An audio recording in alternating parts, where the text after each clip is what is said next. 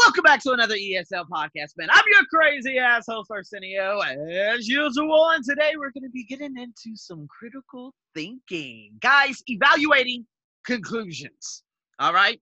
So, if we look at arguments and when people are having arguments or debates, once you've identified the conclusion of that specific argument, which of course is mainly formal, it's important to evaluate the logic of it or the logic behind it.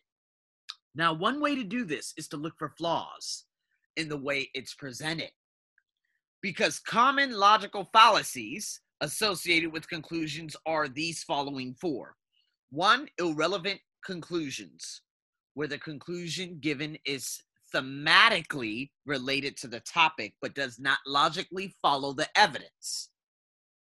Okay, so let me give you an example.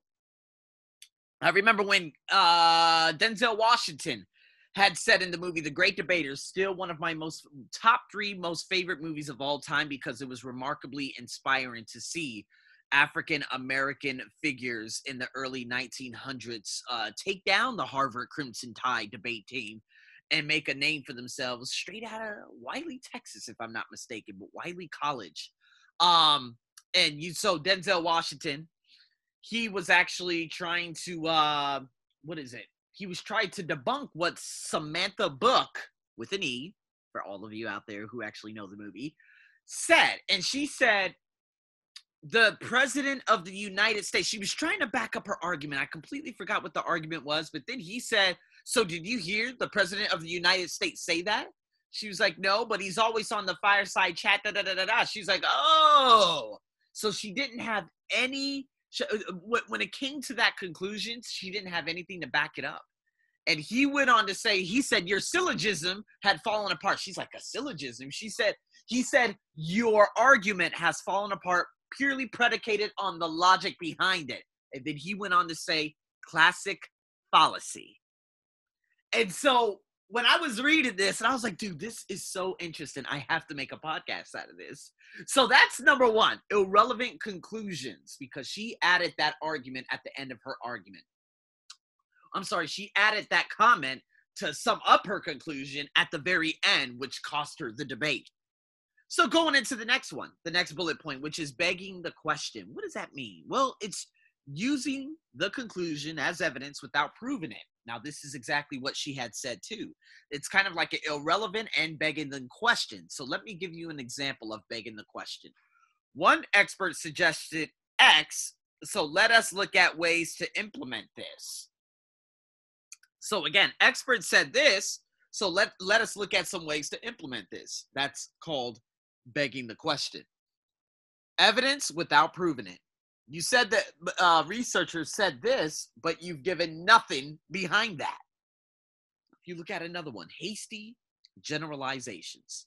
See, that's called jumping to conclusion through poor inductive reasoning. Two people said this, so it must be true, right? So let's go so far to say this. What's happening right now in the world, okay? Now, you guys are listening to this in early March, but I'm actually recording this in late February. Now, when it comes to hasty generalizations, the entire coronavirus that had, that had taken apart the entire airwaves of everything. Hasty generalizations. So they were saying, oh my God, it's a pandemic. I'm like, guys, let's talk about the flu pandemic. Let's talk about that first, okay? Because to be honest with you, at least 1 million people worldwide, between 500,000 and 1 million people worldwide die from the flu every year. You guys never speak about that. That's really interesting. Oh, and not only that, 44 million people in America alone were infected or got the flu within a calendar year. That's literally probably about 1 out of every 8 people.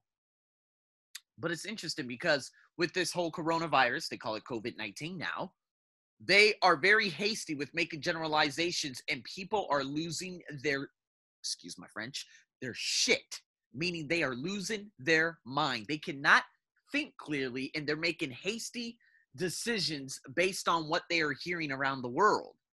So a hasty generalization is saying, oh, this is a pandemic. No, nothing is a pandemic. The only pandemic we have right now is the flu pandemic. Now, the moment something actually takes off, and like I could say, the swine flu about 10 years ago, that was pretty much a pandemic. The SARS was not a pandemic. Now, granted, 8,000 people were infected. It had a very high mortality rate in addition with MERS, but not a pandemic. It was localized. Oh, cut somewhat, although it went from Hong Kong to Canada because, you had a lot of super spreaders.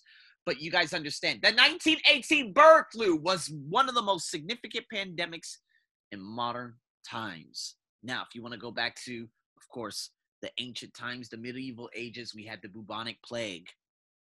Now, the bubonic plague, they call it Black Death. That literally took out a sizable portion of the world economy. I'm sorry, world population. What am I talking about? 20 million people, I believe. Now, in saying that, those are hasty generalizations. Looking at something, oh, he said it, so therefore it's true. BS, bullshit. Got it? So, in the last one, there's a false cause, which is identifying a non-existent cause-effect relationship, mistaking correlation and causation, or assuming that only one factor led to an effect. So I'm going to be giving you to give you some examples, okay? There are going to be about 5 of them, and you're going to have to choose which one from those that I just talked about has been committed within these, okay? Now, again, I'll repeat that last one for you. Non-existent cause and effect relationship. Mistaking the correlation or assuming that only one factor led to an effect. Now, I'm going to recite 5 of them out loud for you. Then you'll be able to make a couple of decisions.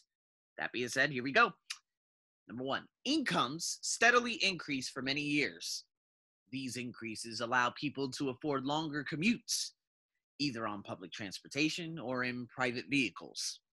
Relocations to suburban areas increased as a result. Number 2, many experts believe that urban density is preferable to urban sprawl. Thus, there is a need to address the implementation of such an approach. From here on in, this paper will examine how density as an approach can be exploited to its best effect. Number 3, urban sprawl has been shown to be harmful to the environment. Research shows that it increases traffic, creates more air and water pollution, and results in a loss of wildlife.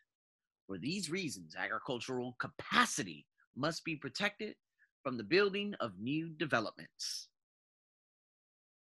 Number 4, urban sprawl is a never-ending cycle, hence the need to break it by considering alternative options.